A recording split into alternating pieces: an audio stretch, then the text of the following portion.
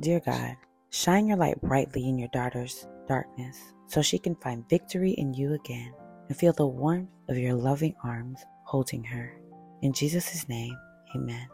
Do not gloat over me, my enemies, for though I fall, I will rise again. Though I sit in darkness, the Lord will be my light. Micah 7 verses 8. Beloved daughter, I am the light that shines in the darkness. When you feel like you're in deep darkness and can't see the light, it's easy to give up. However, in your darkest hour, you will discover who I really am in your life. I will shine my light on a new path for you to walk with me one step at a time.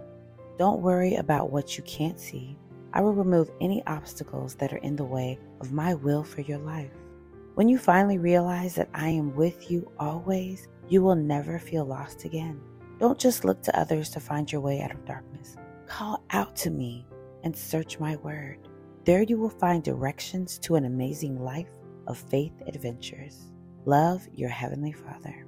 As hard as dark times are, they can become the best of times because they deepen the roots in our relationship with God.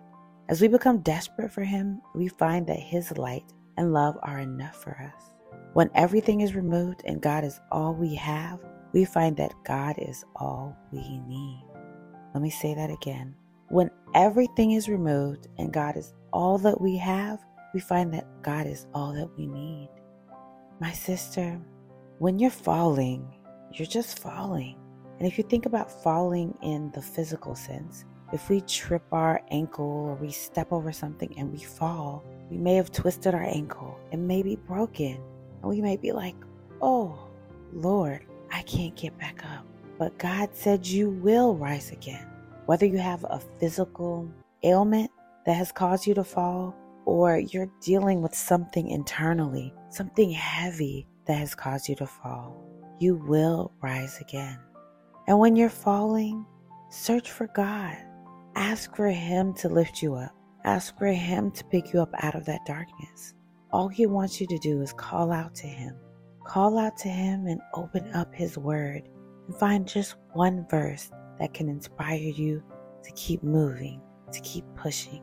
Remember, you are so loved. God loves you immeasurably more than you can ever ask or imagine.